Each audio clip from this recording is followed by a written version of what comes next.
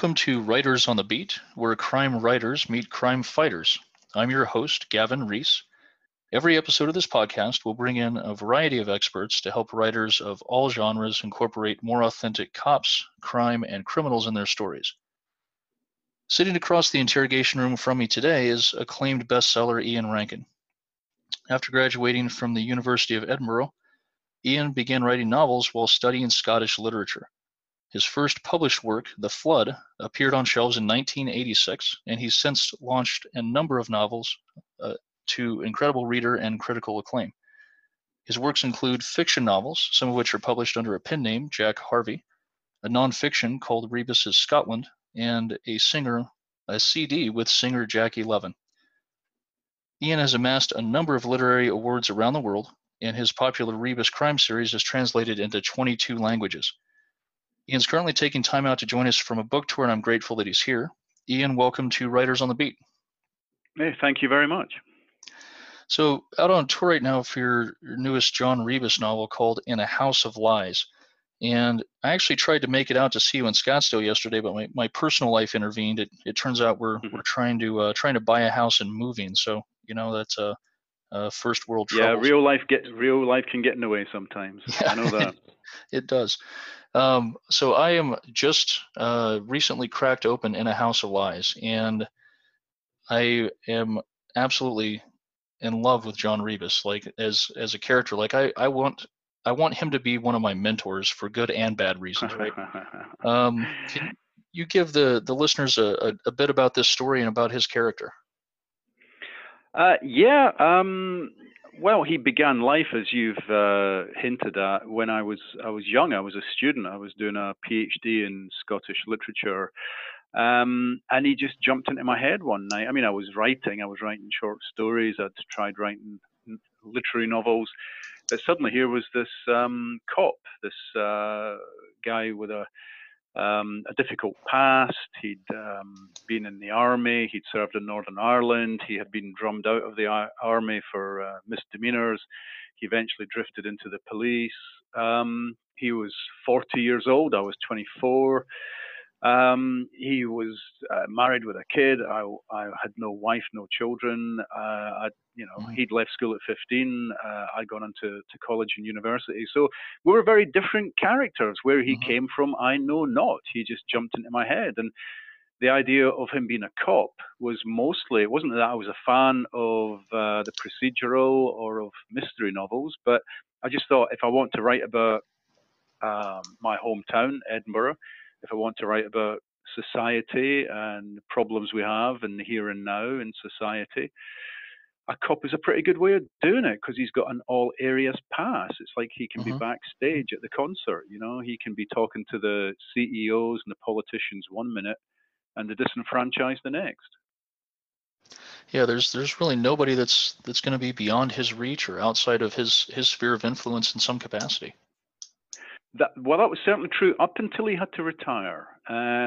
Because I decided to set the series in real time, a few books ago, he literally had to retire. He'd hit the age for retirement in the Scottish police force. And then I got a whole new set of challenges. My challenge then was, is he still a useful way of looking at the world for me? Can I think of things to do with him? Can he inveigle his way into police inquiries?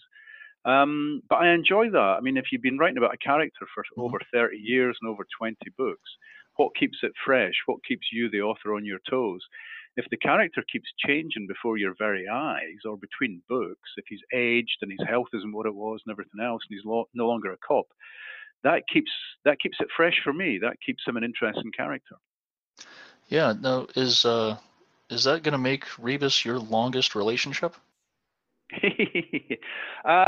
Not quite, because I'm still married to my wife, who I met at university, and I met her in 1981 when we were students together, and Rebus was invented in 1984-85. So I've known my wife slightly longer than John Rebus. But yeah, I mean, I've been living inside his head, or he's been living inside my head for quite a long time now.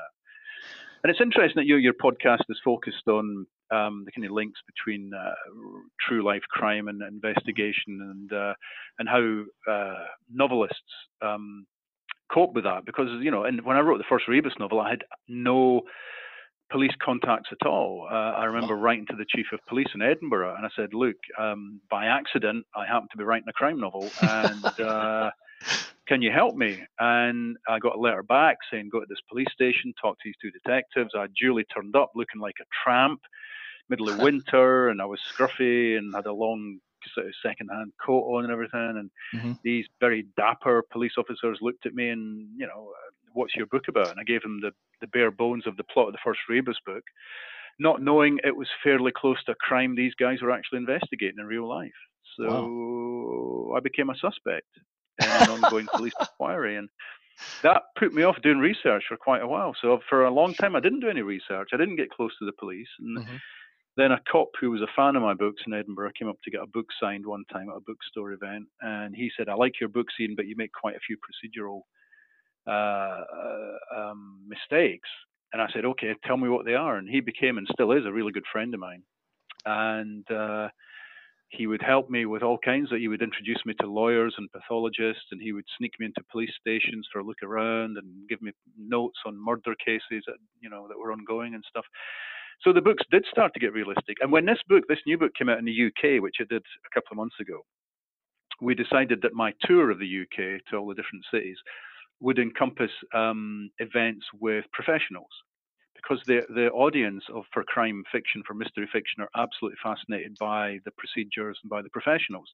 Sure. So I'd be on stage in a city with a retired detective, a serving detective, a pathologist, a forensic anthropologist, a forensic archaeologist, a lawyer, you name it. And it was absolutely fascinating. Every night was different, and every night was fascinating. No, that's incredible. That's a discussion panel that anybody who's a fan of crime fiction at all would absolutely love to go to. I would love to go to that. That's fascinating. Yeah, I mean, there was one guy who was in the audience, and he came to get a book signed at the end, and he said, "I didn't come for you. I came for all the professionals." He said, "I'm a forensic podiatrist." I said, "What the heck is that?" Wow. He said, "Well, footprints. What kind of shoes were they wearing? What's their gait like? How do their feet fall when you walk in soft ground or whatever?" All that kind of information you can actually get from footprints. So there's yet another skill set that has arrived. This is one of the problems with being a detective fiction writer, as you'll know, is that the parameters keep changing. Technology keeps changing. And the audience are well aware of that, so the writer has to be aware of it too. So the stuff that goes on now that when I started this series, I could only have dreamed of. I mean, in the first one or two Rebus novels, there's barely a computer in the police station. People at home don't have, in the UK didn't have computers in the early 80s. There's no cell phones. Forensics and DNA analysis are in their infancy. So I have to keep up with that. So I do have to talk to the professionals to make sure the books are realistic. Yeah, it's interesting. I'm from it used to be a small town that's going through a pretty big boom cycle right now, but the police department where I'm from in 2019 doesn't have computers in their station at all now. And oh wow, their cops are still handwriting their reports in ballpoint pen. And it's surprising to me that when we run across stuff like that, it's such an anomaly for the modern era that if you put that in a fiction book, nobody would believe it. Well, they would in the UK maybe. People who watch TV crime, they'll watch CSI or whatever, CSI Miami. They think all these professionals are working in shiny glass boxes and have all the technology at their fingertips. And I always try and make it in my books. I make sure the reader knows, look, there's a budget. There's an amount of money we have. And if we ask for DNA analysis, if we ask for soil analysis, that can take time and it can also cost. And we might not have the money in the budget to do that. I mean, every murder case in the UK has a very tight budget that comes with it. And the stuff that will happen in 45 minutes on TV can take weeks or months to happen in real life. Yeah, that was one of the things that was probably my first stark realization about becoming a cop, was the business of law enforcement is depressing. I'm a fairly ideological guy in that sense, and I believe that we should be pulling out all the stops for every victim, every time, every crime, and that we should all run that way. But in reality, just like you said, if it's a small burglary or low dollar items, and there's no chance of Hmm.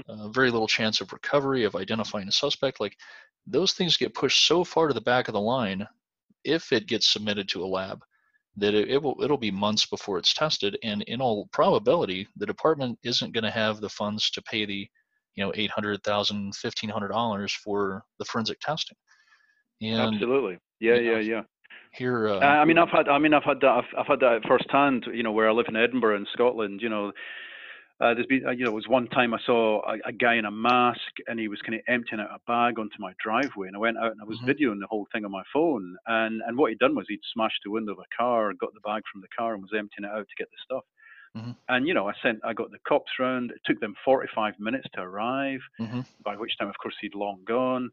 I tried submitting the video evidence to them, but it bounced back saying, our police station is not allowed to take video items in case they break the law. I never heard any more wow, about it. And yeah, and the couple of times that I've been broken into, the police come round and they go, here's a crime number. You can just give that to your insurance company. Do you have any CCTV on the premises? Nope. Well, that's the end of that then. You get your money back from the insurance company, and whoever did it just gets away with it. Now, yeah, readers don't like that, man. Readers no, don't like that. Readers like no, a sense of justice. They like yes, they like it if the cop is, as you say, ideological and driven, and doesn't let ordinary life get in the way. They're going to be focused on solving the crime. And if at the end of it there is a kind of certain justice, there's a certain sense of closure that exists pretty much only in crime fiction, mhm. and tends not to happen in the real world. Yeah, the one of the first commercial burglary cases I ever worked, I got Princeton DNA though.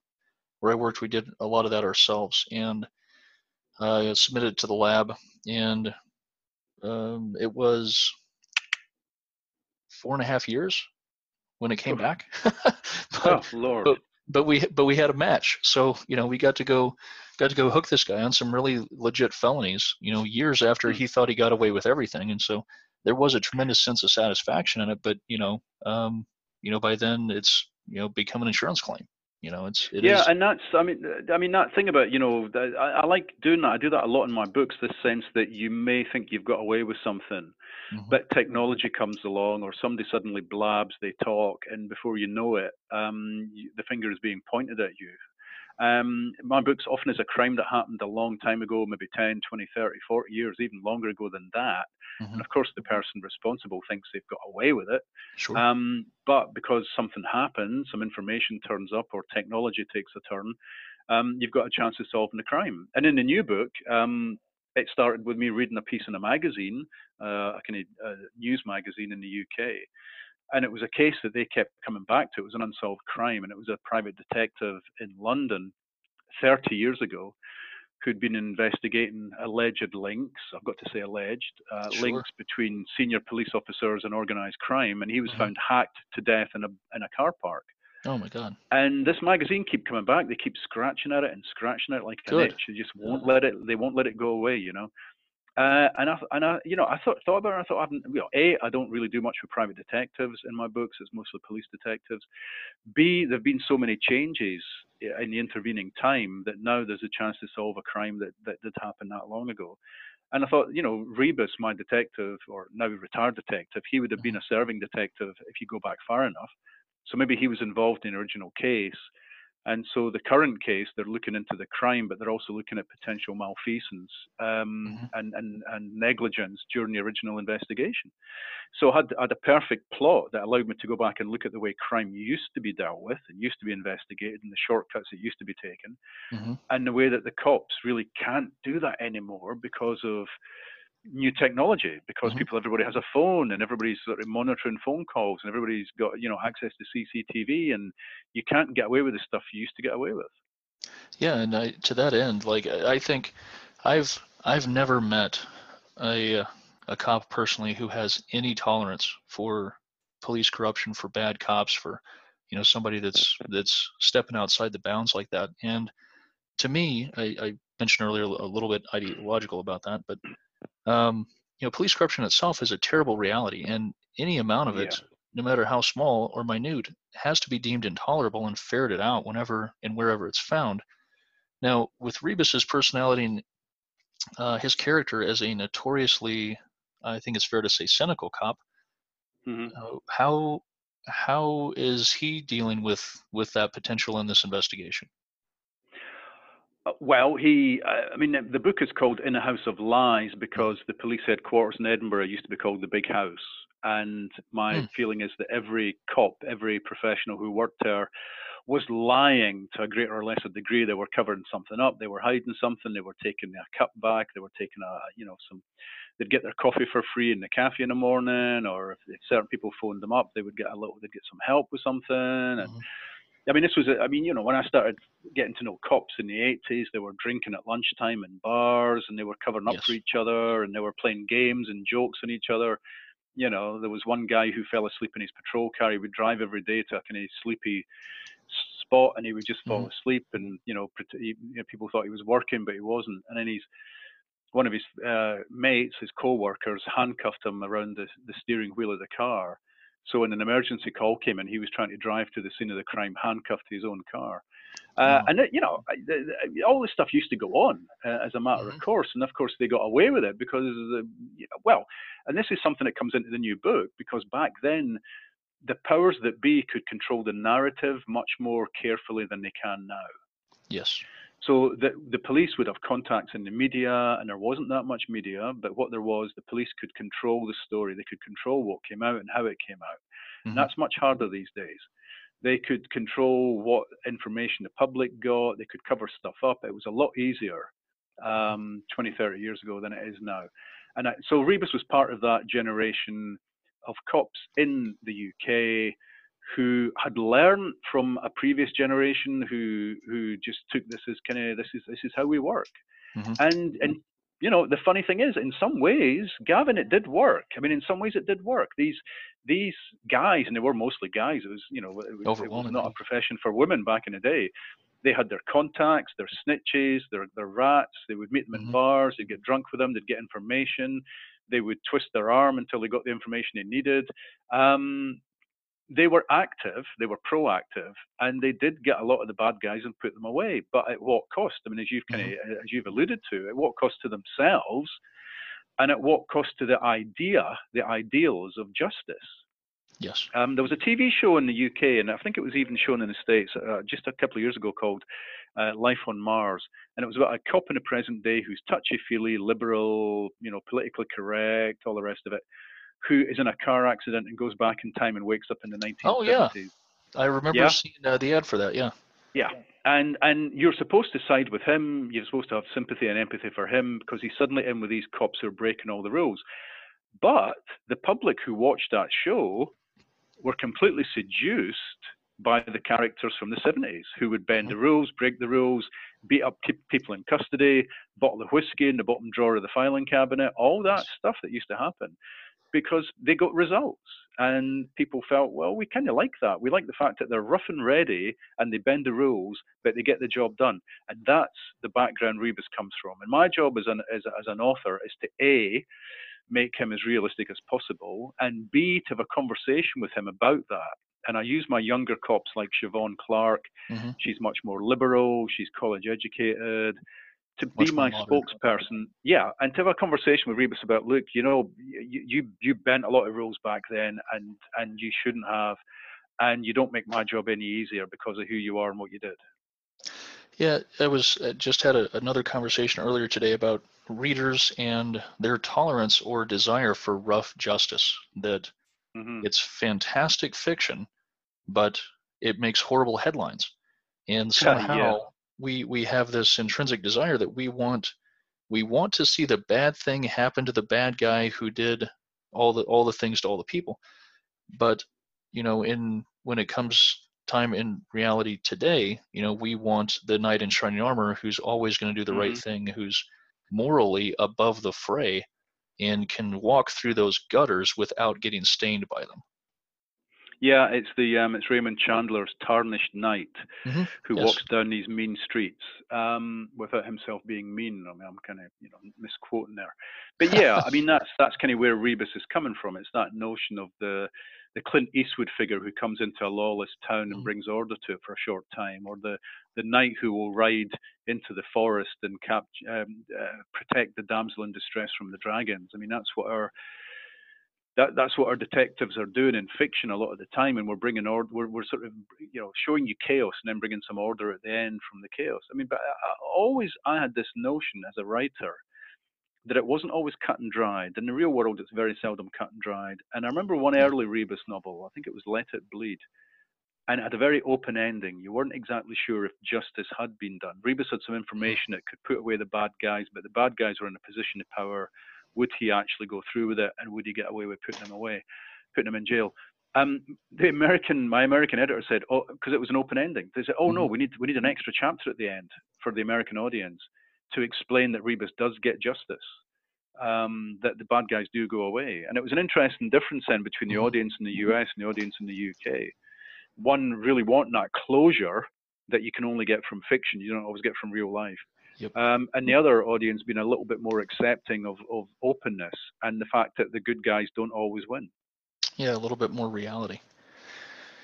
Yeah, I think that one of the tough things is, trying to balance as a writer your need for authenticity and the reader's desires, right? Whether it's, strategy and tactics, or investigative capabilities, or technology, or rough justice that happens in fiction but doesn't happen anymore, or is so limited and anomalous that it's almost non-existent.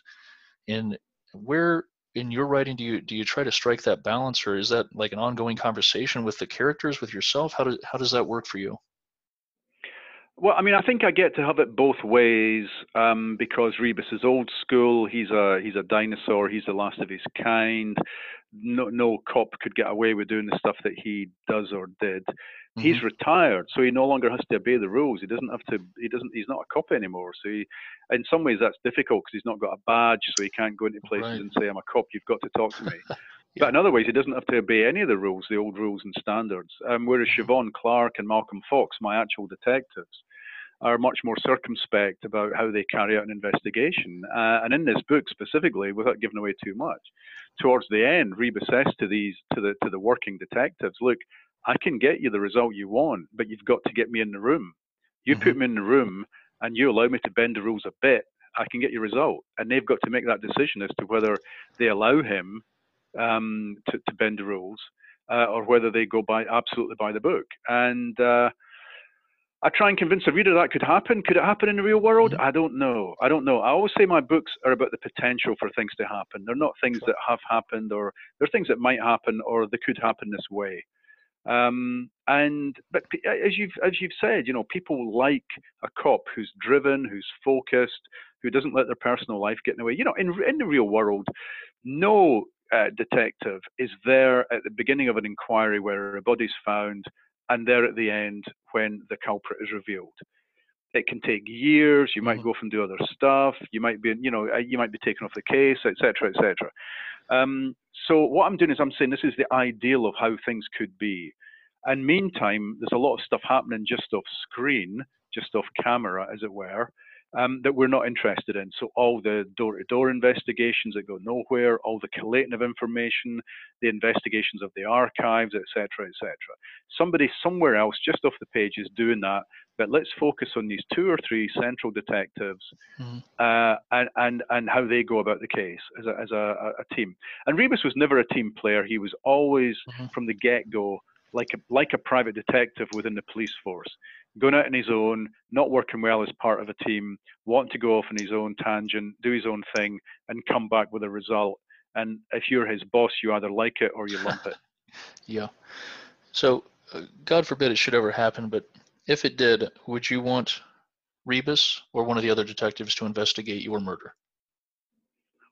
Oh, I'd want Rebus, man. I mean, you want the results? Rebus, well, yeah. I mean, it's a difficult one because I drink in the same bar as him. The bar he drinks in Edinburgh is a real bar. I've been drinking there since I was a student, and people often come in there, fans come in from all over the world looking for him. They're not looking for me, they're looking for him. Sure. And of course, he doesn't exist. He doesn't exist. And I think I'm a real letdown because I'm not like him. I'm not complex and damaged and dangerous. I've not always got a ready one-liner for them and all the rest of it. I'm fairly quiet and shy and liberal in my thinking and everything else. But if you're looking for someone to investigate a crime, he is the guy you want because he is completely focused and driven. He's got no personal life per se. If you give him a bone to chew on, he's going to keep gnawing away at it. He's not going to let it go. So I'd want someone like Rebus. But he now knows he needs help. He now knows that he needs some friends and colleagues around him who can use the internet, who can use DNA analysis, who can use the tools that are now available because he works by instinct and by very old ways, you know. Mm-hmm. In fact, in the last few books, I've had a lot of fun by taking him to a bar to look for an old contact of his. And then the bar's not there anymore. It's now a coffee shop or a wine bar. And the old guys who used to get information from are all dead. Yes. You know, the world has changed so much that he really doesn't understand it anymore. But yeah, if I was getting investigated, if my murder, God forbid, has been investigated, I'd want a Rebus or a Harry Bosch to do it. You know, so I in my notes before we talked, I specifically wanted to bring up Harry Bosch because Rebus reminds me very much of him in a lot of ways, a lot of personality and even a lot of their career path. Yeah, it's extraordinary. It's an extraordinary coincidence. I mean, Michael and I started around the same time. We gave our characters fairly ridiculous names. I mean, Hieronymus Bosch is a famous painter. Yes. Rebus means picture puzzle. Well, actually, there are some real Rebuses, but I didn't know that when I started writing about them. They've both got army backgrounds. Harry Bosch was Vietnam. Rebus served in the Army Parachute Regiment in Ireland at the height of the troubles with the paramilitaries and stuff and terrorists. They have retired and come back into the fold. And yet, you know, we'd never discussed this. I mean, I see Michael maybe once a year if I'm lucky at some crime fiction convention or whatever, or when he's on tour. And we've never discussed the fact that our guys are so similar in so many ways in the way that, as you say, the arc of their story has gone. But I do think there are similarities between them, and I do think I never feel insulted when people say they think I'm a bit like Michael Connolly because he's such a great writer and such a great exponent of the art of writing. But you know, he's been a crime journalist. I've never been. I was a music journalist, which is why Rebus likes his music. But I don't have any of that going for me. I don't have the skill set that Mike's got. Yeah, and on that note, I recently learned that you have a band, Best Picture, and I think listeners, readers, the public, are often surprised when artists they know from one media or format cross over into something else. In my experience, most creatives aren't really one-trick ponies. What does your ability to express creativity in different media mean to you as an artist? Well, you know, I mean, you're right. There are lots of people who can do more than one thing, but I really can't. I mean, I'm the vocalist in a band. Singer would be putting it far too strongly. I was in a punk band when I was 19, and I thought that I'd got it out of my system. And then, like just a couple of years ago, so when I was like 56, a couple of journalist friends of mine said, "Hey, we get together and jam. Do you want to come along and do some vocals?" And that became Best Picture. So it's all guys in their 50s who should know better, who've all got day jobs, but we just like to get together and. What does it bring? Well, you know, I mean, writing is a fairly it's absolutely a solitary experience. It can be quite a lonely experience. I like it, but it's nice to get together and work collegiately. It's nice to be in a gang and just sit there and noodle ideas and come up with ideas. And I do all the lyrics for the band. So we actually now have a song. I've written the lyrics for a song called In a House of Lies. It doesn't have any similarities with the plot of the book. I just thought it'd be quite fun to actually have a song called that. Yeah. It's fun. I mean, it's fun to write lyrics. I mean, lyric writing / lyric poetry, it's a very different mindset from writing a novel. Novelists are incredibly lazy. We've got as many words as we need, as many characters as we need, as many scenes as we need. The book can be 300 pages, 400, 500, 600, 700. As a lyricist, as a poet, you've only got a very tight frame that you can work in. And I know this as well from having done a couple of stage plays recently. And, you know, you do a stage play and the producer says, you've got 15 characters, we can only afford 5. we can literally only afford to pay 5 actors. So we need to cut this down. We can't have all these scene changes. It's impossible to do on a stage, and et cetera, et cetera. So there's all these restrictions when you get into these other formats, but it's great. In a way, it's a release, because you've got to think in a very different way. You've got to think in a different way of, how do I get this information across in the best possible way? And I do enjoy it, and I like hanging out with musicians, and I like hanging out with actors. I mean, you're right that almost every writer I know would rather be a musician. Almost every musician I know would rather be an actor. Every actor I know wants to be a painter. Every painter I know wants to be a poet. Every poet I know but you go, what? Nobody's happy. Nobody's happy doing what they're doing. And we all feel we'd rather be doing something else. That's an incredible observation. I hadn't realized that, but as you're saying that, almost everybody that you talk to or see interviewed is like, I act, but I came to Hollywood because I wanted to, be the lead singer of a rock band. Or be a director or something. Yeah. Yes. Yeah. Well, out of respect for your time and the what you've already donated to us on taking this out to come off your book tour and talk to us, a couple last questions, and I'll let you get back with your evening, sir. Mm-hmm. What would you like readers to most take away from your writing? Oh, Lord. I started writing these books as a student to try and make sense of Edinburgh, to try and make sense of the world around me. Writing is something I've always done since I was a kid, to try and make sense of the world, to shape the world. It's cathartic, it's therapeutic for me to get all this stuff down on paper. I'd like people to take away a sense of what Scotland was like in late 20th, early 21st centuries, take away a sense of the character of Rebus as a very fully rounded individual that you would like to have known in real life, to have enjoyed a roller coaster ride of a plot, and to come away with the kind of satisfaction of a story well told. Well, I think all that's been pretty well accomplished. Where can listeners and readers connect with you and your works, Ian? Well, hopefully in bookstores. Hopefully bookstores and libraries would be the first place to connect, because you don't connect with me, you connect with my books is hopefully the first connection. But I don't do much in social media. I'm a bit of a Luddite. I don't do Facebook at all, but I do Twitter. So people can always get me on Twitter, where my handle is Beef High, which was my old high school in Fife. But if you put in Ian Rankin, you'll find me anyway. And I'm pretty addicted to Twitter, so you'll always find me there. And if you don't find me on Twitter, it means I'm writing. Perfect. We'll look forward to the next one and getting In a House of Lies finished. Thanks to my guest, international bestseller Ian Rankin, for joining me today. You've been listening to Writers on the Beat, where crime writers meet crime fighters, a proud part of the Authors on the Air Global Radio Network. I'm your host, Gavin Reese. Until next time, take care of yourselves and each other. Be safe out there.